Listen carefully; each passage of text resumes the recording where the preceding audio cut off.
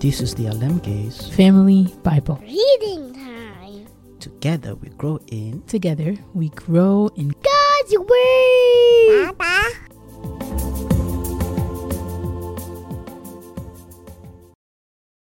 Psalm 26, a prayer for divine scrutiny and redemption.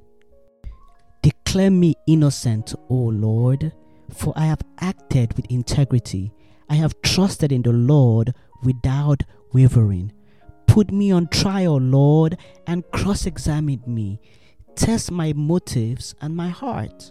For I am always aware of your unfailing love. I have lived according to your truth. I do not spend time with liars or go along with hypocrites. I hate the gatherings of those who do evil, and I refuse to join in with the wicked.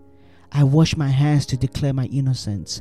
I come to your altar, O Lord, singing a song of thanksgiving and telling of all your wonders.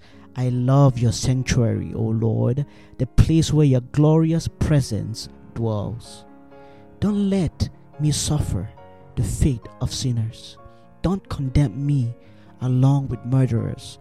Their hands are dirty with evil schemes, and they constantly take bribes. But I am not like that. I live with integrity. So redeem me and show me mercy.